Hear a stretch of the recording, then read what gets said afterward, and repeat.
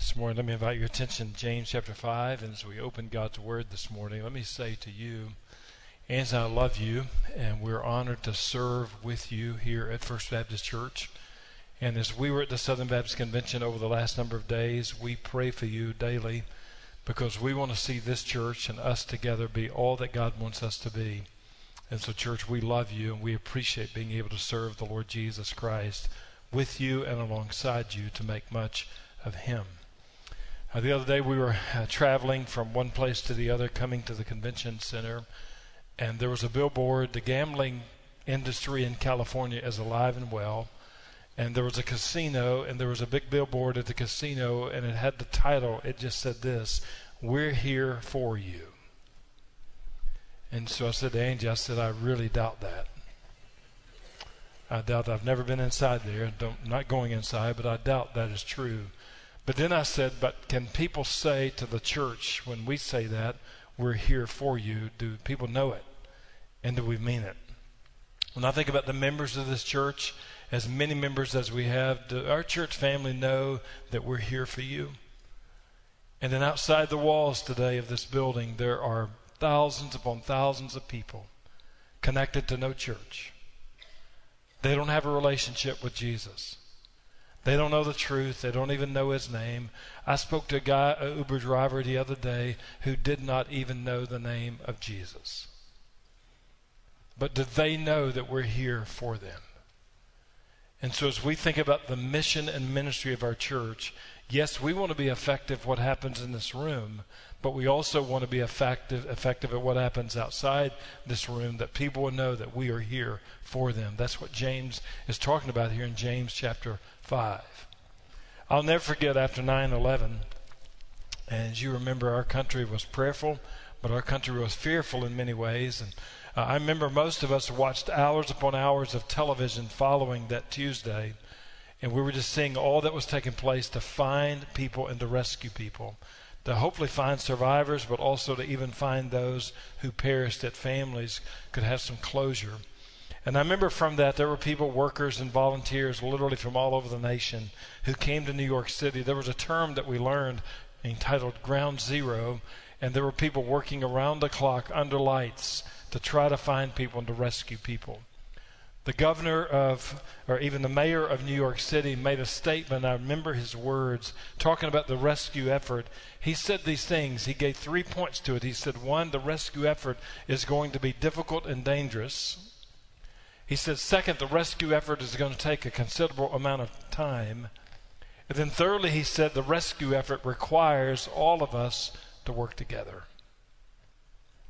Church, this morning, we're at ground zero in our city. And if there's going to be a rescue effort, those same truths apply to you and me. It's going to be dangerous and difficult. It's going to take a considerable amount of time. But if we're going to be involved in a rescue effort that James is talking about, it requires that we all serve and work together. It's essential if we're going to do that. If I ask you this morning, why does the church exist? What would you say? There'd be many answers to that question, and good answers as well. But you imagine this: if we go outside the walls of this building and we ask people on the streets who not connected to a church, why does a church exist? We get vastly different answers. But for those of us in this room, and we normally say this: why does the church exist? Well, we exist to worship God. We worship Him in spirit and in truth. We exist to evangelize. We want to reach people who need a relationship with Christ. We exist to disciple people. We want to help believers grow and mature in the relationship with Jesus. We exist to minister. We serve other people in the name of Jesus. We exist to fellowship. We share life together. Mountains, valleys, we're there for one another. We exist for missions. We want to make sure that in neighborhoods to the nations, we're making much of Jesus. But also we exist to pray that everything we do should be undergirded by prayer as a church. That we be a praying church. Those would be great answers in that. As I think about that question, why do we exist as a church? No doubt we exist for those purposes. But our ultimate desire today, as we think about the ministry of this church, we exist to make sure that we bring glory to our Heavenly Father. And so if we're going to worship him, let's glorify him. As we evangelize, let's glorify him. As we disciple people, let's glorify him. As we minister in the name of Jesus, let's bring him glory. As we fellowship with one another, mountains, valleys, let's bring him glory. As we go to the nations, to the neighborhoods, let's bring him glory. And then as we pray, let's make sure he is glorified in everything that we do. And let's make sure that we keep our eyes in the right place as a church.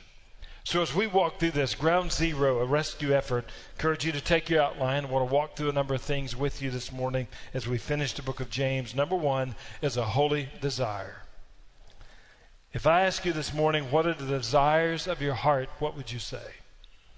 Psalm chapter 37, verse 4, one of my favorite verses, says, "Delight yourself in the Lord." So when I think about kids, students, adults in this room, those watching, can you honestly say this morning, you are delighting yourself in the Lord? And he says, if you'll delight yourself in the Lord, he will give you the desires of your heart. So what are the desires of your heart? What are holy desires that you have? I thought about that question for me personally. And as I thought about that, I thought, Lord, one, I want to make sure I have the right desires. So I want you to do whatever is necessary for me to always live in the center of your will.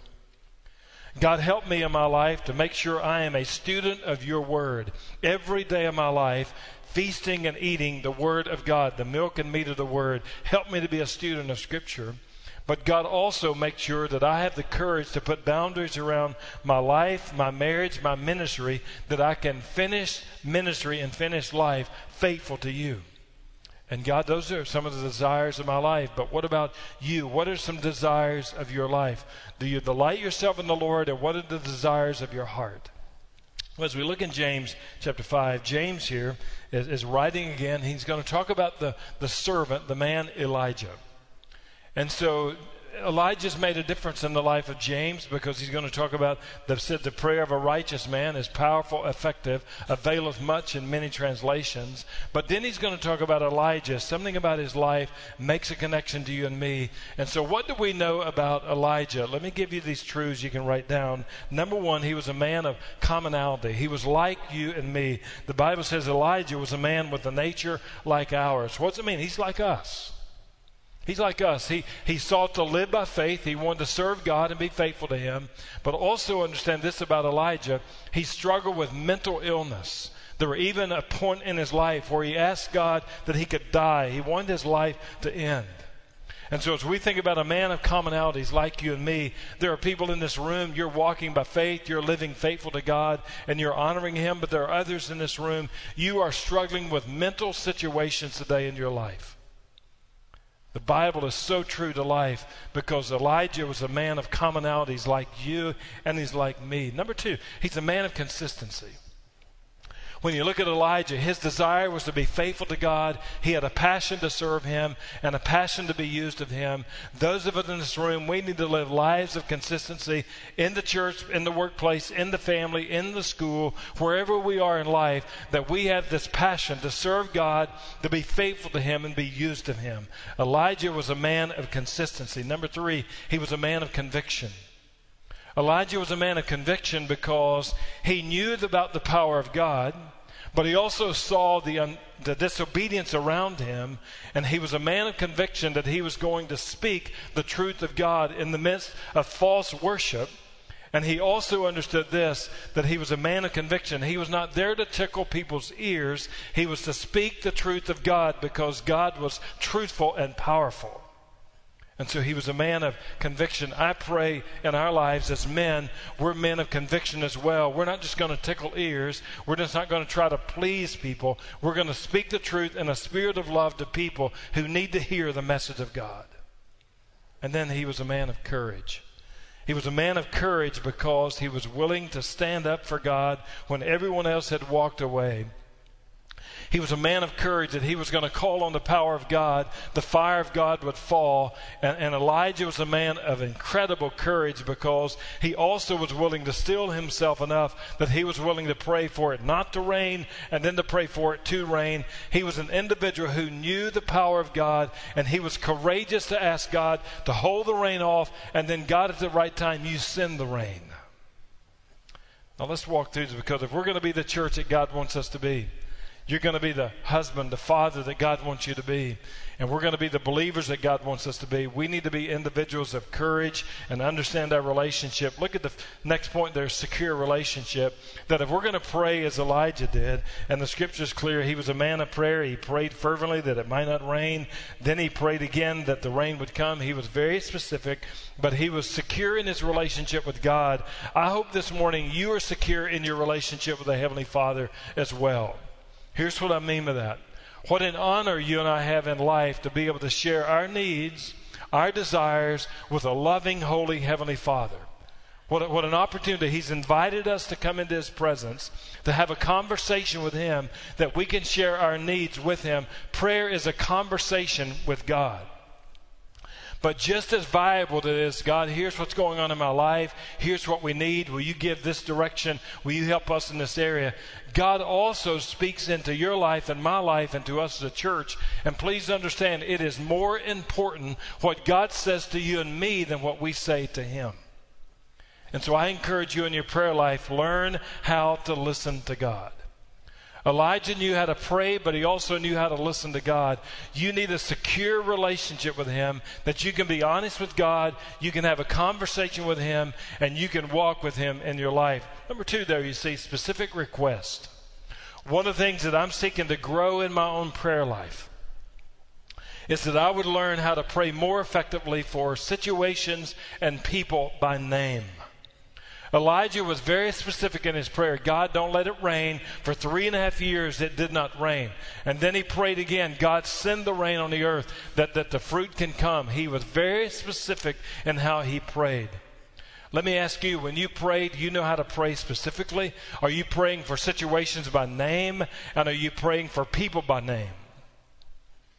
But then for us as a church, what are we asking God to do as a church? Are we asking God to save people and we're putting names to that? Are we asking God to grow us in the likeness of Christ and we're very specific in how that needs to happen? Are we asking God to give us direction as a church? God, give us clarity, vision, direction, what you want to do now, but also in the days, weeks, months, years ahead. Are we asking God to do that? And then are we asking God to let us be the church He wants us to be? Who does He want us to be? Not simply the latest fad, not what another church in another city is doing, but who does God want us to be as First Baptist Church? Are we asking God for direction and guidance that way? If you and I are going to understand we need some holy desires. Elijah was a man like you and me. He struggled, had a lot of victories, but he knew how to have a conversation with God. He was secure in his relationship, but he was very specific in what he prayed for. I just encourage you and me to do the same thing, that we would be secure in our relationship and we would know how to pray specifically for situations, but also people. Number 2, a hurtful departure. He had this incredible desire, but there was also this hurtful departure, because in verse 19, my brothers, so James is speaking to individuals who knew Christ, who were walking with Him. If anyone among you wanders from the truth and someone brings him back, let him know that whoever brings back a sinner from his wandering will save his soul from death and will cover a multitude of sins. Let me be transparent with you as a pastor.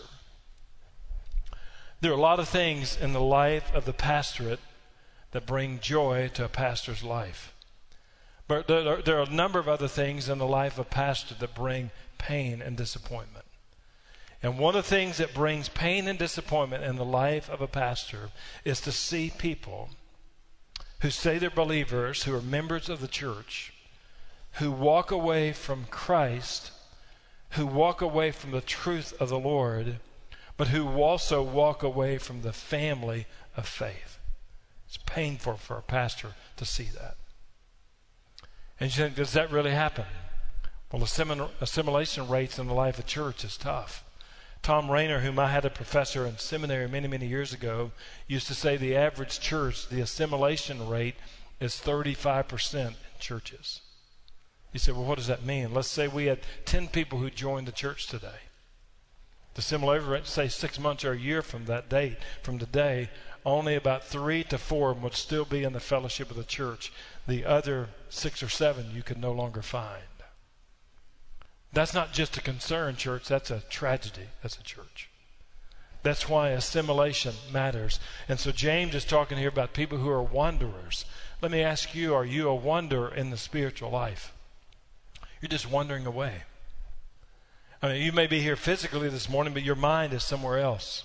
You already checked your email a number of times. You're seeing your to-do list, what's going to happen the rest of the day of this week. You've kind of checked out. You're somewhere else. Didn't really sing, not really listening, not taking any notes. You're wandering somewhere in your life and your relationship with Him. Are you a wanderer, as James talks about? Am I someone who's wandering in the spiritual life as well? Does He have my attention? Is my heart fully engaged in what He wants to do? Where is my heart, my spirit, my mind? I don't want to be a wanderer. I want to be someone who is intimate and connected with Him. And that's why the church family matters. Because when a church family matters, we care for one another. If we see someone wandering in the spiritual life, then we who are spiritual need to go to that brother or sister in Christ and say, we need to have a conversation, not out of judgment, but because we care about you. We want you to be here. We want you to be engaged with the Lord, but also us as a church in the truth of God. James is talking about this ground zero, a rescue effort. If you see people walking away from Jesus, walking away from the church, you need to be involved in a rescue effort. Go reach them. Go bring them back. You're not pushing them away. You're seeking to bring them back. And are we doing that? I want to give you some things here, give you a little insight. Why do people walk away? Why do people walk away from Christ? Why do people walk away from truth? Why do they walk away from the church? Let me give you these. One, they don't know biblical truth. There are many people walk away, they've just never been discipled. If we're going to be a Great Commission church, a part of that is sharing Christ, evangelism. But the other part of that is discipleship.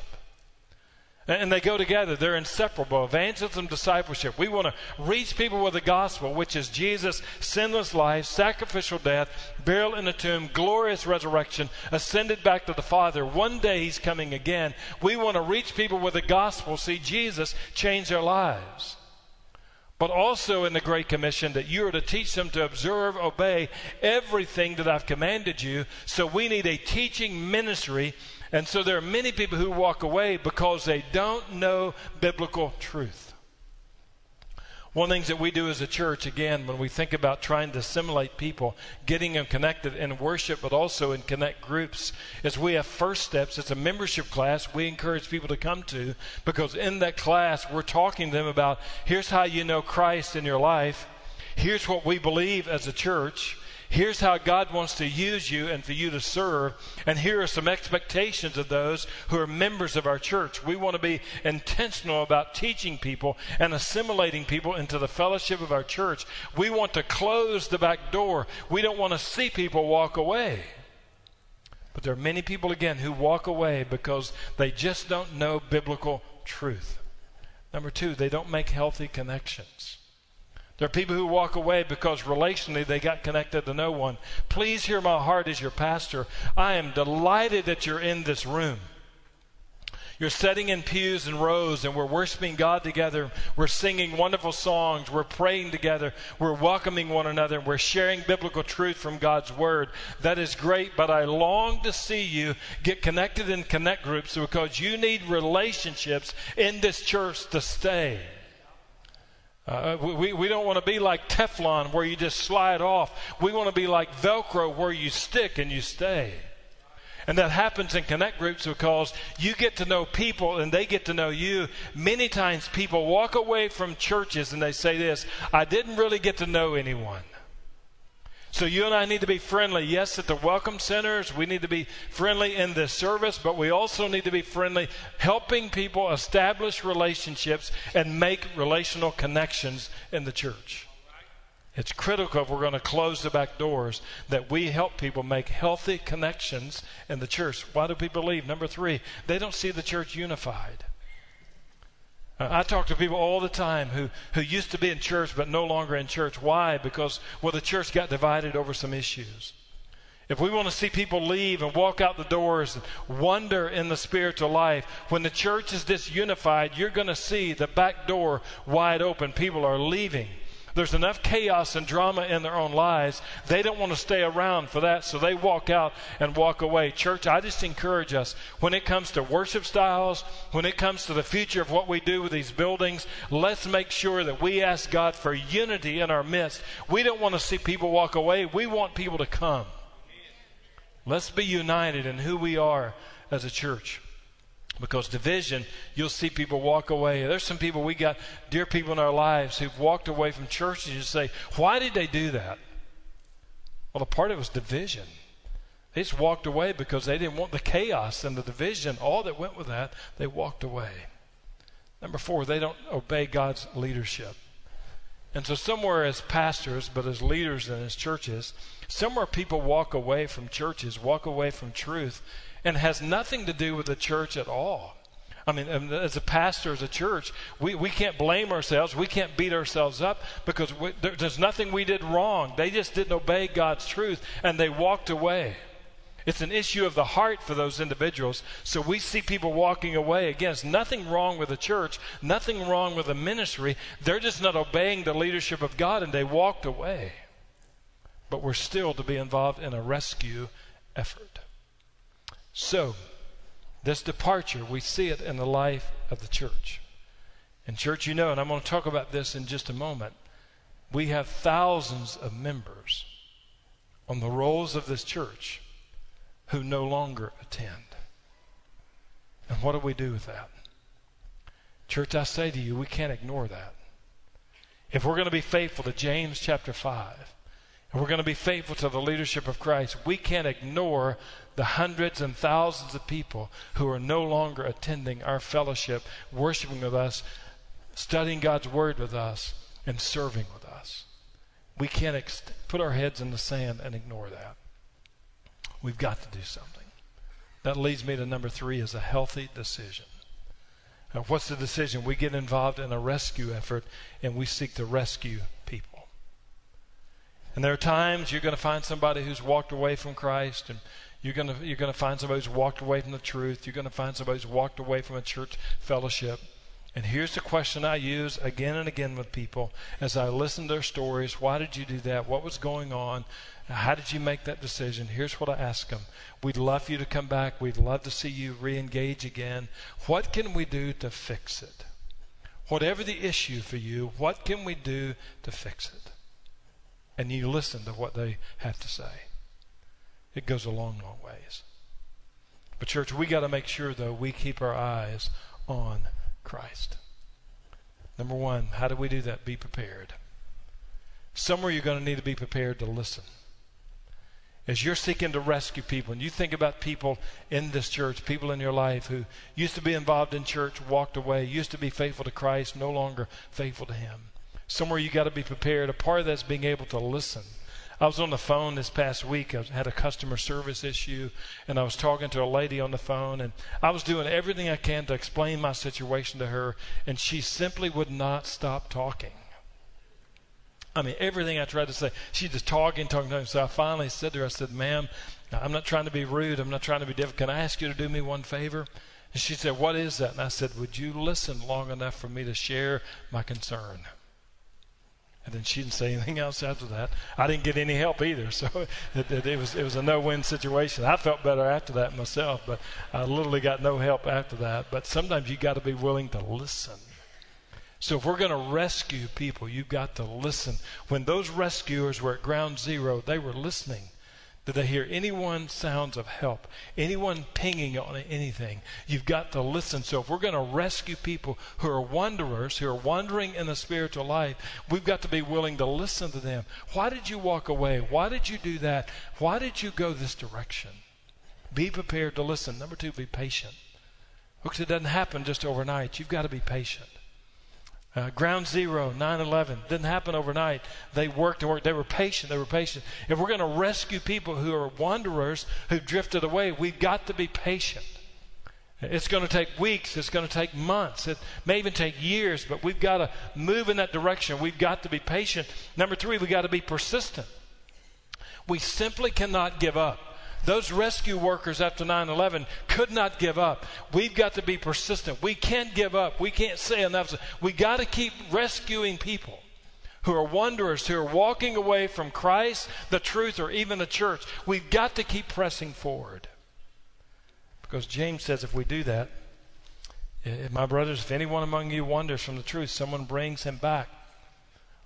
Isn't that good news right there, that if you're a wanderer, and there are people who are wandered away from this church, isn't it good news that someone's looking for them? Folks, that's good news, that if you've wandered away, somebody is looking for you, trying to rescue you. One of the saddest things is to wonder and nobody looked for you. Nobody's searching for you. No one's trying to rescue you. But he said, if you bring them back, let him know that whoever brings back a sinner from his wandering will save his soul from death and will cover a multitude of sins. There are rewards for being involved in a rescue effort. You may remember in 1988, there was a little girl named Baby Jessica. Fell in a 27-foot hole. Town of Midland, Texas. And people were trying. They worked for 58 hours to rescue that baby. You may remember that story. And you say, well, that they rescued the baby, and which, hallelujah, praise the Lord for that. But what happened after that? Here's what happened after that. They got national media attention. Money was pouring in from all over the world. And after that, baby Jessica's parents went through a divorce, and one of the rescue workers took his own life. But James says, if you're involved in a rescue effort, the results are going to be very different than that. Whoever brings back a sinner from his wandering will save his soul from death and will cover a multitude of sins. The church matters. Many years ago, I was in Southern California with a group of some of our staff and some of our deacon leadership. And we were at a church conference, and we had a break in the afternoon and evening. And so Angie and I had been there before to the Crystal Cathedral to a Christmas program. And I said, I want to take you guys up to Crystal Cathedral. Hopefully we'll be able to get in and just to look at the facility and to see the place. Because there's not many church buildings like it in the country. And so we drove north from Southern California up to Garden Grove, California. We get to Crystal Cathedral, and we find a staff person who lets us in the worship center. And so we're walking around the worship center, and we're looking at all the glass. And we're seeing the different sections, the section here and here. We're seeing the jumbotrons. At that time, not many churches had those. These were huge screens, jumbotrons.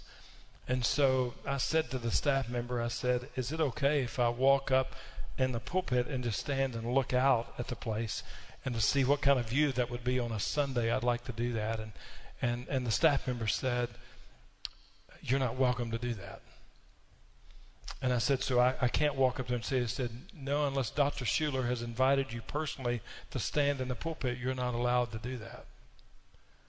And I said, well, I'm not going to preach. I'm not going to share. I just want to stand there and look out and see it. He said, if Dr. Schuler's invited you, and I don't think he has, you're not allowed to do that. I had a group of men with me, staff members but deacons, who had my back. I knew that from them. Those deacons came to that staff member, but also to me, and said, Pastor, if you're not allowed to stand in that pulpit and just to see this, we don't even want to be in this building. Let's go. We don't need to be here. And we walked out the door. One night last week, Ange and I were sitting on the hotel balcony for a moment. Interesting enough, our hotel balcony looked toward Garden Grove, California. And I could see what used to be the Crystal Cathedral about 1.5 miles away. It was one of those holy ground moments for me as I sat there. Because I thought about that experience, I thought about those men, and I thought about the church. Church, what we do matters. As I sit there on that balcony looking at what used to be the Crystal Cathedral, that church, that ministry went through bankruptcy.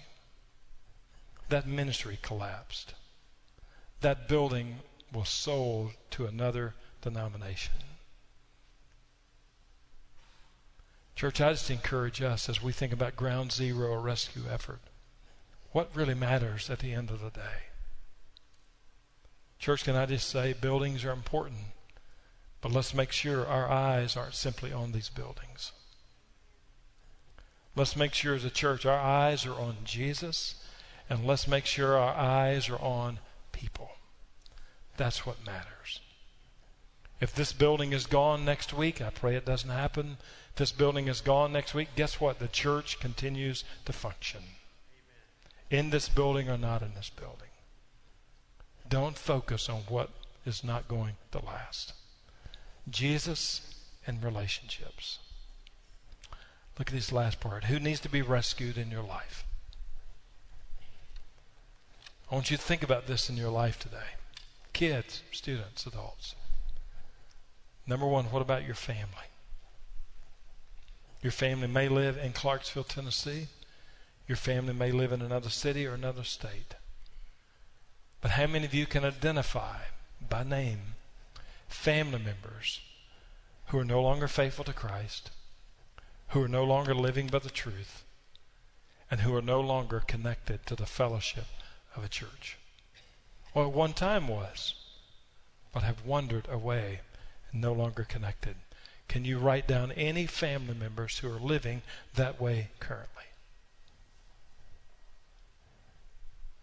Number two, what about your workplace?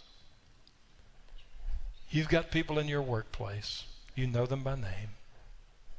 Well, at one time, they were faithful to Jesus. They were faithful to truth. They were faithful to a local church. But you're going to see them tomorrow, maybe this week. This weekend, they didn't live for Jesus. This weekend, they didn't live for truth. And this weekend, they didn't darken the door of a church fellowship together with God's people. They've wandered away. You know those people. Number three, what about your friends? People you're friends with. You hang out with them. You maybe do recreation with them. You do other things. They're in your neighborhood, other people. Or at one time, you know their story. Faithful to Christ. Faithful to truth. Faithful to the local church. But now, because of a number of things,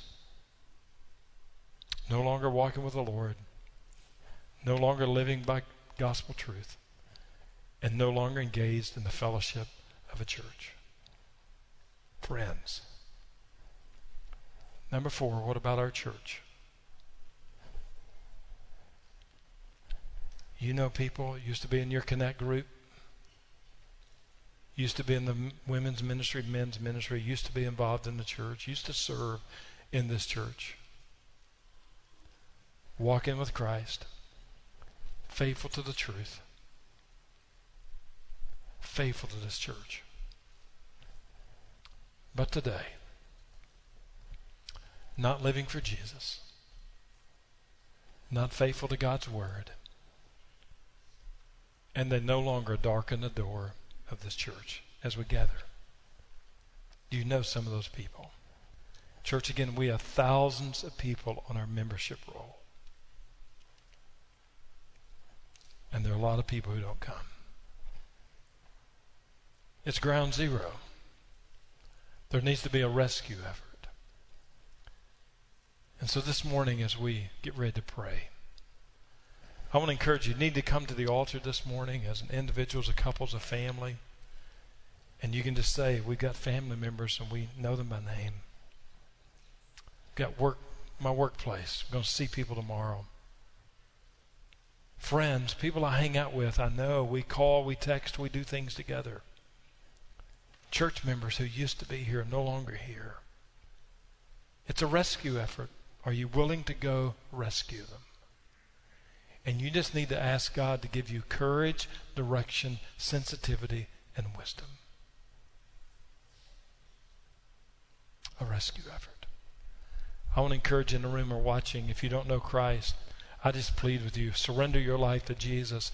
Give him your life today. He'll save you today. His grace is amazing. He's the only way to be saved.